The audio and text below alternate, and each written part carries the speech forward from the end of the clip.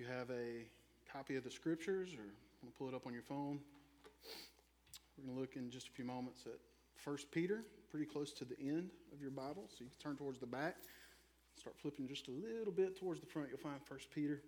We'll look at a few verses from 1 Peter chapter 4 in just a moment.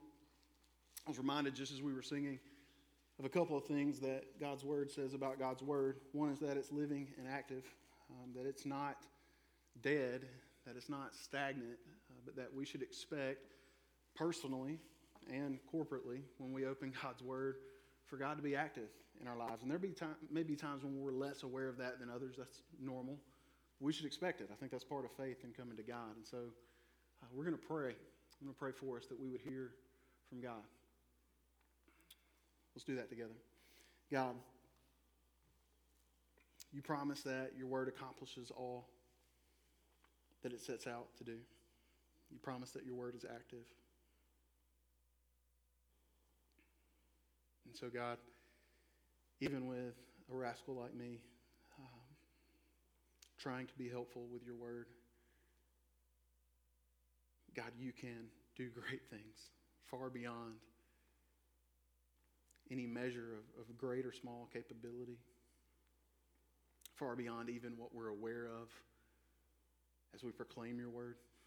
You're doing things in us. Sometimes we don't realize it. You're doing things in people as your word is proclaimed that the proclaimer had no clue. You're faithful, God, to your word. You were faithful to give it. You're faithful to continue to use it to nourish our souls, God, and to lead us. So do that now, God, for any person who would honestly say that they would desire to hear from you.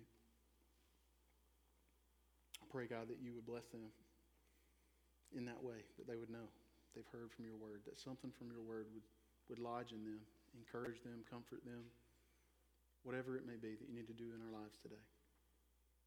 God, we pray for Miss Lynn.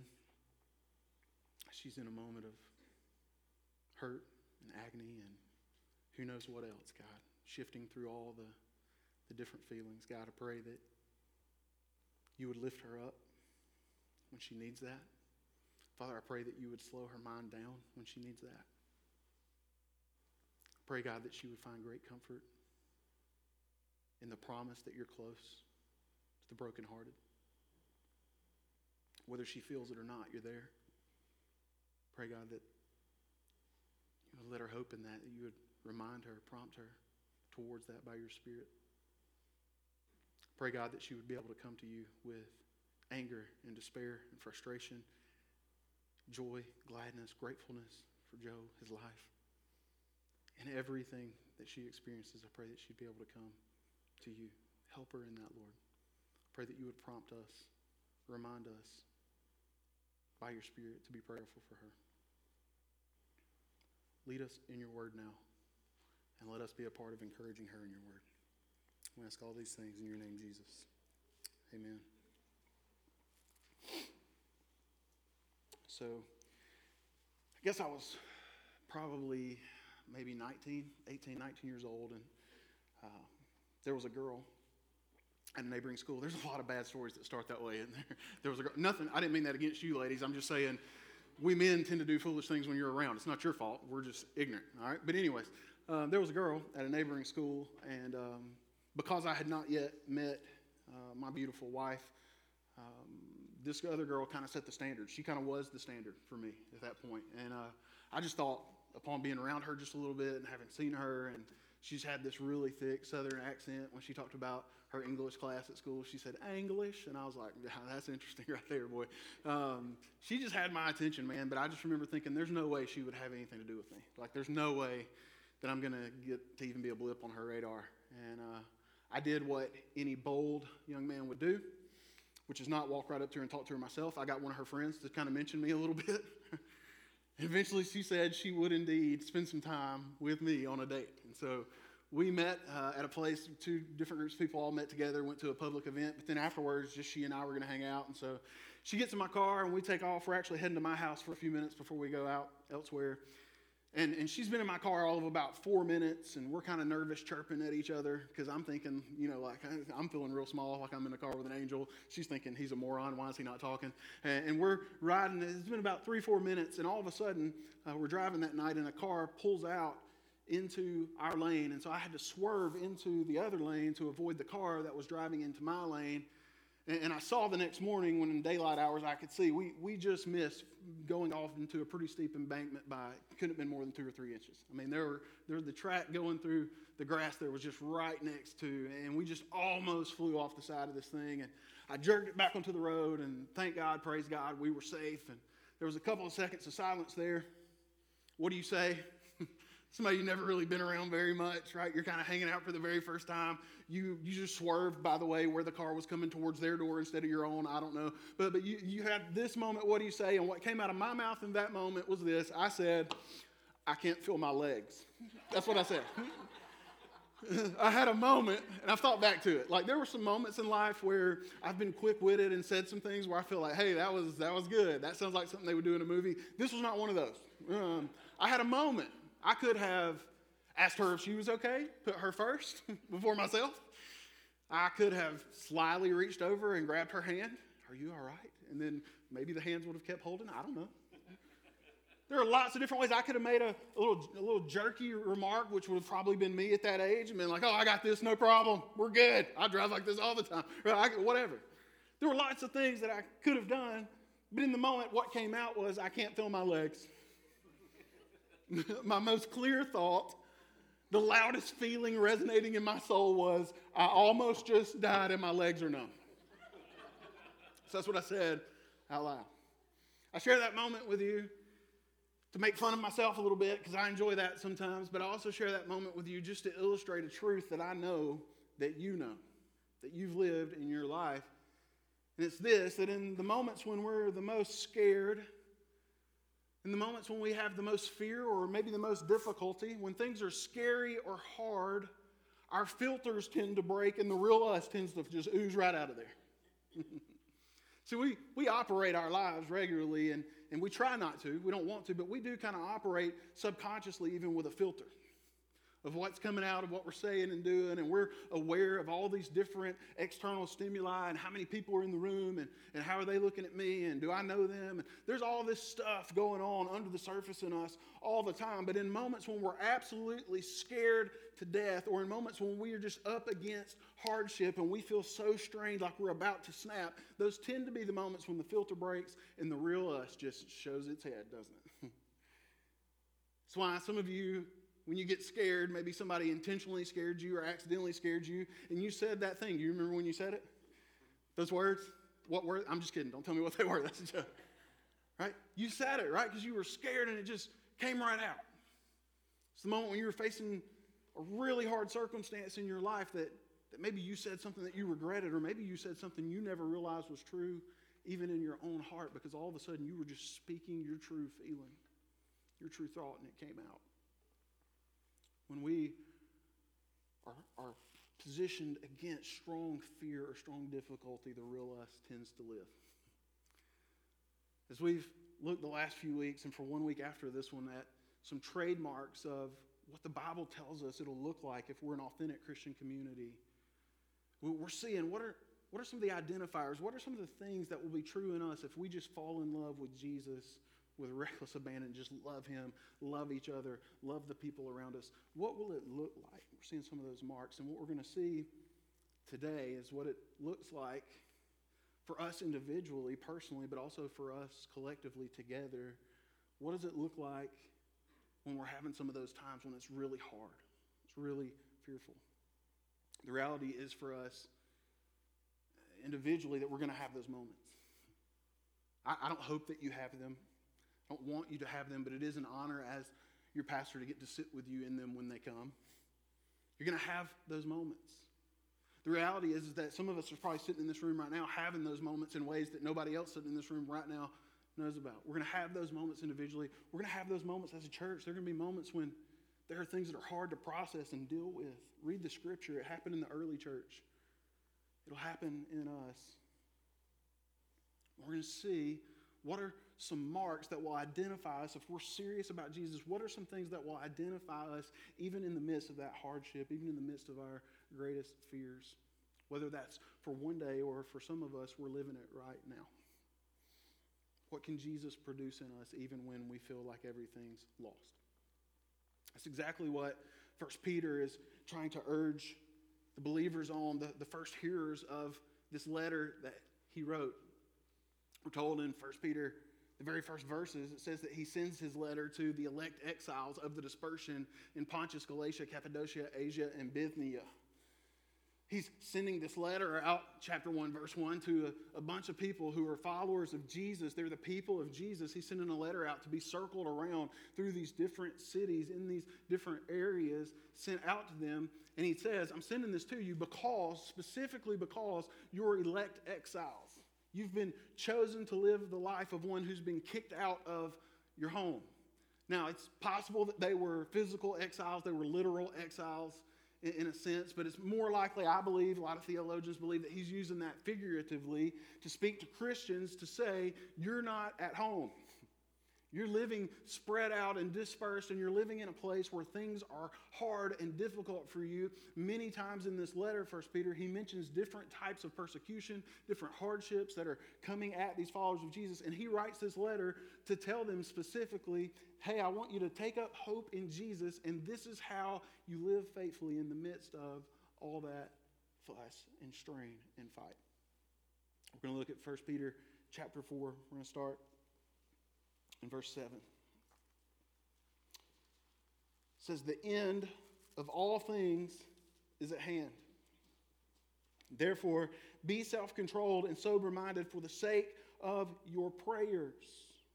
Verse 8, above all, keep loving one another earnestly, since love covers a multitude of sins. Show hospitality to one another without grumbling.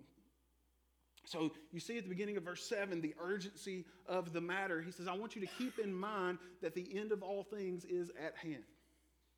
Now, I don't think that Peter thought there that he believed that Jesus was returning in the next week or so. I don't think that's necessarily what he was aiming to say. What I think he's trying to say to these people who are living in a day of hardship, I think he's saying to them, hey, listen, because you're in the end chapter of kind of the gospel narrative. Like there's not a new plot twist. There's not a big surprise coming. None of that stuff. Like you're living in kind of the last chapter of this big gospel story before the radical conclusion where King Jesus splits the skies and we all get to experience freedom with him forever. You're in the last part. You're in the last chapter. Now, when that exact day is, who knows? He says, you're in the last chapter. He's trying to bring them to realize, have some immediacy about responding to what I'm saying to you. Have some urgency about living faithfully in this way because you're in the end. You're in the last chapter. There's not time for you to shift things and think it's going to get better. You don't need to live that way. You need to live urgently. So he says, therefore, the end of all things is at hand, and so be self-controlled and sober-minded for the sake of your prayers. So what are we going to do when we face hardship? What would be a trait that would be found in us when we're up against things that are really grueling? The first is this. He's going to actually give us 2 or 3 today, but the first is this, is that we would be in a moment of pain. We would be a people of prayer. That in the moment when it hurts the worst, and maybe we're the most frustrated with God and we're not sure what God is doing as much as we've ever been unsure of what God is doing, that is the exact moment when we most need to run to him. It's not what we often do, though, is it? Oftentimes when we're hurting, when we're frustrated, when we're not sure about God, we use that as a reason to push away from God. Have you ever seen an injured animal and maybe you've tried to assist and try to make it better for it? It's got a wounded paw, or it's got its head stuck in a popcorn bag, my house. and as you're trying to help, the animal is so caught up in the emotion of the experience and frightened and whatever it may be, that even though you're there to help and even though they've known that they can trust you, they back away from you. They run from you instead of coming to you. Have you ever tried to change the big bathroom diaper of a toddler? Big bathroom in contrast to little bathroom. 1 and 2. 2 is bigger than 1. You ever tried to change one before and had them run away from you? And you're going, hey, this situation that you're in is not a good one. It's making it really hard for everybody in the house. We're all got eyes watering. I'm trying to help you get out of this mess. And they're running from you.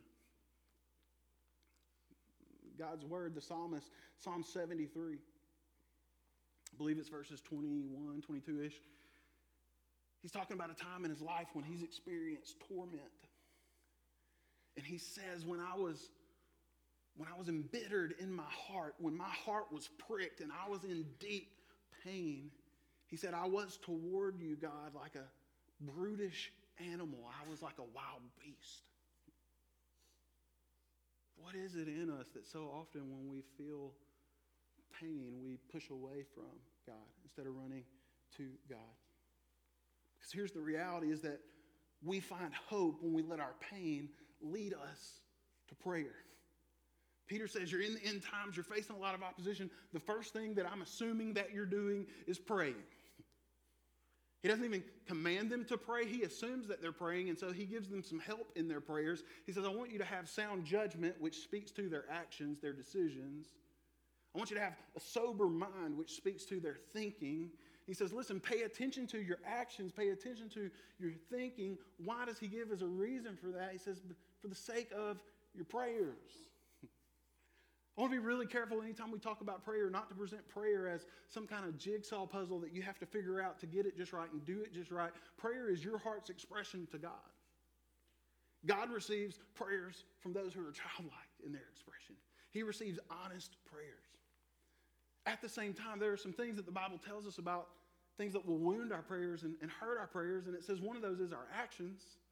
So when we're hurting, are we going and we seeking to help ourselves, medicate ourselves outside of God?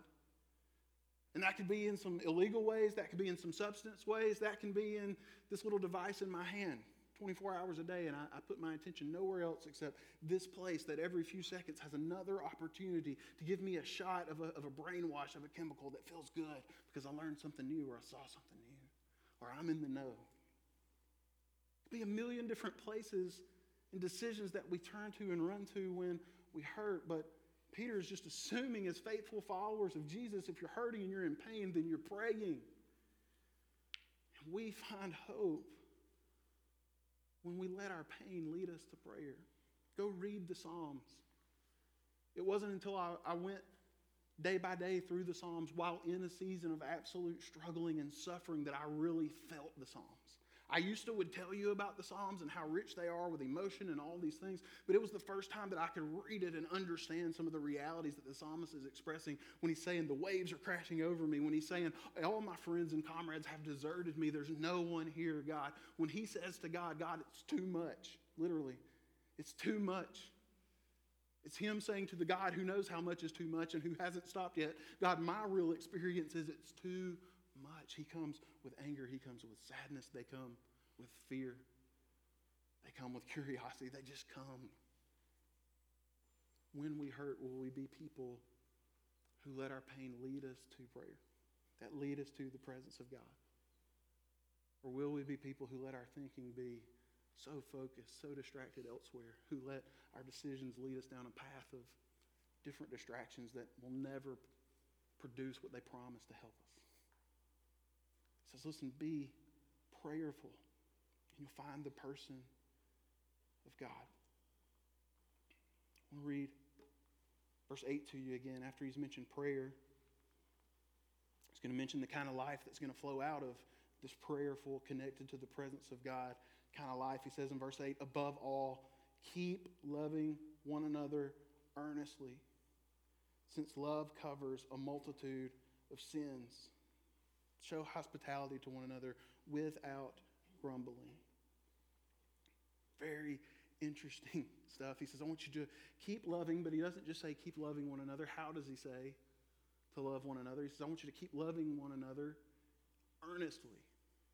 Even in this pain, even in this conflict, which some of you may decide to respond to differently than others do, or we may have different ideas about it, or maybe somebody in your mind is connected to why you're experiencing the hardship and the conflict to begin with. Listen, when you get a bunch of humans together, there's a bunch of different avenues for how hard stuff can happen.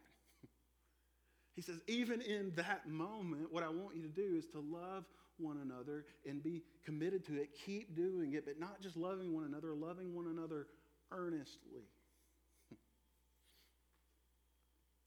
I'm not a big, like cuddler kind of guy. You come to me, you want to give me a hug, I'm going to let you. Right? It's probably going to be sweaty if it's today. Just heads up. Get me before we preach.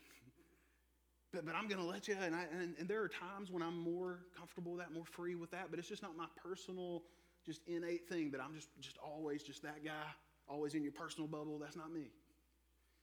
And that's caused issues from time to time in my marriage because my wife wants it. She wants a hug. When we were dating and I was just intoxicated with how absolutely perfect she was, right? I would just hold her up next to me and cuddle her, and her little head would be right down here under me, and I'd kind of have my chin on her head, and I'd call her, you're my short stack, right? And she'd be like, you're my boo-boo. And I'd be, oh, it was just beautiful, right? Right? We used to do it all the time back then. We used to hold hands all the time. We just loved it. But there's been moments in my marriage, right, where she's looking at me and she's wanting me to hug, and I'm hugging her. And I am hugging her, but she also knows that I'm hugging her, but I'm not hugging her. You know what I'm saying? I'm hugging her, but it's like I got one arm on the hug and I got another arm reaching for my keys because I was about to be leaving out the door. I ain't got time for this. I'm hugging her, but I'm not hugging her. She knows, I don't know how she knows. The Lord has equipped her with a sense of sight, of vision in the back of her head. She knows that I can be hugging her really, like it just feels just like a really good hug, but I'm actually watching the game over her head. She'll say things like, hey, don't watch the game, just hug me right now. I'll be done in just a minute. Right?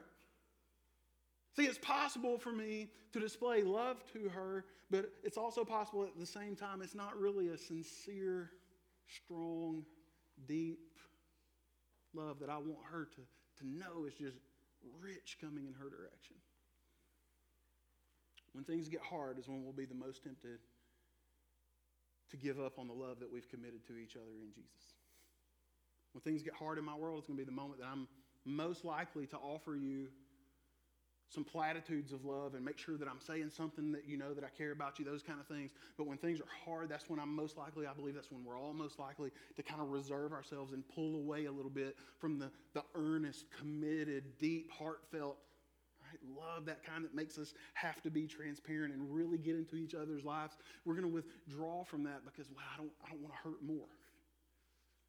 You know, what Peter says is, listen, even now, even in the end of things, even in pain and persecution, even then, love one another earnestly, sincerely.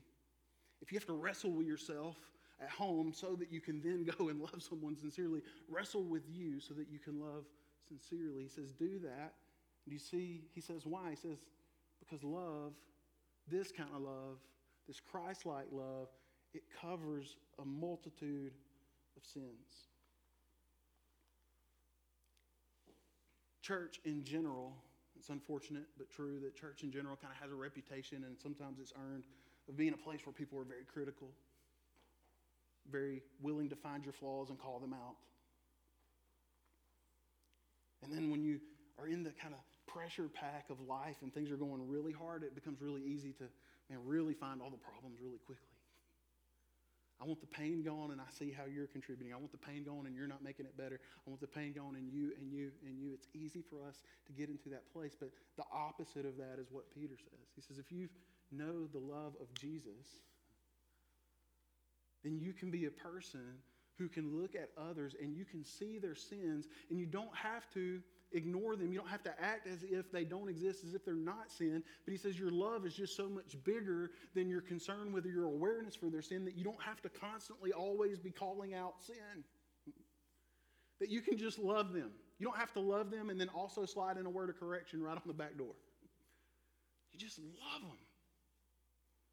Doesn't mean that we're letting consistent, willful sin continue on in our lives. It doesn't mean that we're letting sin that would have just deep, problematic, destructive patterns in our lives linger in our lives. That's not what we're saying. It doesn't even mean that when you're really hurt by something somebody else says, there are times when it's of a magnitude and a scale that you go, hey, listen, we're not going to be able to walk forward in peace until we work through this, talk through this. But what it does mean is that we are a people who are not primarily looking for each other's sin. We're looking for how the grace of God can cover that sin. How we can love them anyway. How we can not even have to bring it up because godly love focuses on assisting sinners instead of exposing sin. Doesn't mean there's not sin there. It just means that's not my primary function. That's not my primary role. I believe that the world around us would be very attracted, if not to the Bible, if not to the moral standards of Scripture, if not to even Jesus himself. I believe the world around us would be very attracted to a group of people who love each other earnestly such that that love covers sin. Maybe we're dealing with it personally, privately. We're choosing to hand you patience and grace instead of choosing to hand you a pamphlet on how to get better. Man, the world, I believe, could be changed by that. And Peter says, respond in this way. He's going to give us one more characteristic as we look at these last couple of verses, verse 10 and 11. He says, as each has received a gift, use it to serve one another as good stewards of God's varied grace. Whoever speaks as one who speaks oracles of God. Whoever serves as one who serves by the strength that God supplies, in order that in everything God may be glorified through Jesus Christ. To him belong glory and dominion forever and ever. Amen. So he says, I'm going to shift here for a moment. I've told you, as you're prayerful, watch yourself. And I've told you to move that into the lives of others, that you would love earnestly and sincerely and seek to cover sin as opposed to just be nitpicking it out. He says, now here's some active ways that you can actually go towards others and love them. He says, serve them. Serve them with the gifts that you've been given by God. God in his Spirit has gifted you certain gifts and abilities and strengths that you have, that his Spirit empowers to do his work in and through your life. And he says, here's the deal. God didn't give you those for you. He didn't give you those just so you could feel accomplished, so you could be noticed. Instead, we're graced with gifts in order to serve God's grace to others. There's so many great examples of that sitting in these seats. So beautiful to see it when somebody knows this is what I'm good at. This is what God has given me. And humbly, I just want to do it for other people as much as I can because I want them to see the love of God through my life. God has not gifted us so that we could be financially successful, though we may be, and that's fine. God has not gifted us so that we could be popular among the crowd in our town, well known. He's not gifted us for us, he's gifted us for others, and yet so often we take what he's given us and we want to seek to use it, maybe to escape our pain, maybe to hide it, to be recognized, to be noticed. We take what he's given and we try to use it for different purposes. Did you know that really at its root is the truest meaning of the word perversion? We hear the word perverted or perversion, we automatically attach that in our culture, understandably, to sexual sin and sexual ideas. But the word perversion just means to use something for a purpose other than what it was intended. High school, my dad knew that I was short on shorts, that I no longer had any shorts that fit me very well. He gave me, I think it was, if memory serves me correctly, $120 to go to the River Chase Galleria in Hoover, Alabama, lots of stores there, and buy myself some shorts. He gave me cash. He said, come back with shorts. You would think you're being dramatic. He didn't say it that clearly. No, he did, because he knew me. My dad always says if I asked to go, if it's okay for me to take the car and go to McDonald's, he would say, which McDonald's? Because if he didn't, I would go to the McDonald's in Mississippi to meet somebody, and I'd be like, well, you said I could go to McDonald's, right? So he would speak very directly to me, and he gave me $120 cash, and he said, come back with some shorts. And I went shopping, and I came back with the coolest thing I found that day. I thought he was going to be so happy. I at least thought it would be okay, acceptable. I quickly learned from his face and some words that he said later that it was not. What I came back with was a pair of the coolest pants you've ever seen from Abercrombie & Fitch, all right? I don't even know if that's cool anymore. Don't care. I'm beyond cool dressing. You can tell. Right? But in that day, that was about the coolest thing you could have. I had these pants that looked like, they were like wind pants, but they looked like dress pants. Or they had this sweatpant material on the inside. They were so comfortable. And here's the deal. You could zip off the bottom of the legs, and they could be shorts or pants. So I'm coming home like I got pants and I got shorts. My dad was expecting me to come home with maybe 4 or 5 pairs of shorts. I came home and pulled that out of the bag. He was not happy. Because I had used what he had worked hard for, what he had sacrificed for to give me. I had taken it and gone, here, I know what you said about shorts, but I'm going to get these cool pants. Which I quickly rubbed a hole in on the gym floor and never wore very much after that. Have you ever given someone a gift and they use it differently than you thought they might? Jamie and I were once blessed to be able to gift someone an older car just so that they'd have one, and they, within a few weeks, sold it to somebody. We love them. They're great folks. We love them. We've had great times with them since then. But man, for a moment, we had to go, oh, what just happened? Thought we were blessing you.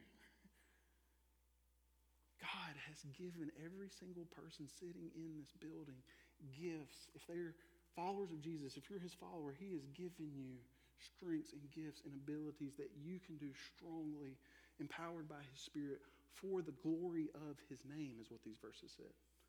In his strength for his glory, not in your strength for your glory, or the glory of some other object that you choose and think is worth it. If we're going to be people who are truly moved by the person of Jesus, by regularly interacting with him through faith and the leadership of his Spirit, if that's going to be true of us, we're going to be people who are prayerful. We're going to be people who love each other sincerely even when it's hard. Who show hospitality, he talked about in this verse, who we're people who make it feel like home to people when we know they're not at home. I mean, those kind of people. And we're going to be people who are doing that by regularly figuring out, how can I serve my brothers and sisters in the name of Jesus? How can I use the gifts that God has given me to serve his grace up to them? So many of you do these things so well. I commend you. I'll also point you back to this word that we just heard from Peter when he said, keep loving earnestly. Keep going. Keep going. Allow God, not me, not somebody else's mold and idea of what a faithful, strong Christian looks like. God, let God lead you and stretch you into what's next. Keep going. What would it look like, Dublin Bible Church, for us to love each other that way and turn and love our city that way? What might God do if even in our own struggles and strains, we're loving and serving, showing Jesus to the world? That's God's plan. It's God's mandate on our lives. And Jesus, at the cross, shows it all better and at more of a pinnacle picture than any of us have ever seen or ever will show. He's on the cross giving his life. He's going to the Father in prayer saying, why have you forsaken me? So that his love will not excuse our sins, will not accept our sins as if they're okay, but that he will accept us as sinners. And he will be gentle and kind to us. He won't beat us over the head with shame and condemnation, but he'll lead us gently out of our sin. That's Jesus. That's what it looks like. Will that be what we look like? How do you respond to God's word today? Trusting by his Spirit, he's working his word into our hearts to tell us. How will we respond, though? Let's pray.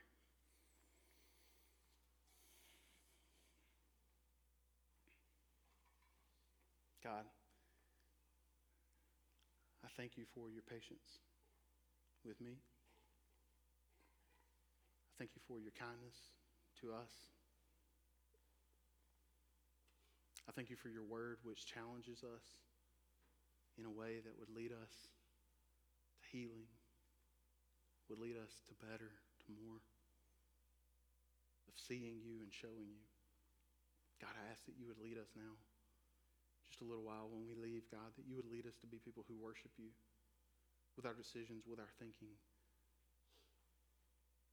toward each other, toward the world around us. God, that you would lead us in how we can serve each other in the world around us. Teach us how to hurt well. Teach us how to have pain and strain well. With you, with each other, for your glory, in your strength. I'm asking you and trusting you, God, to guide each one of our hearts to how we worship you in response to this text. We love you, Jesus, and we want to love you more than we do. Please bring us to that. We ask it all for the glory of your name.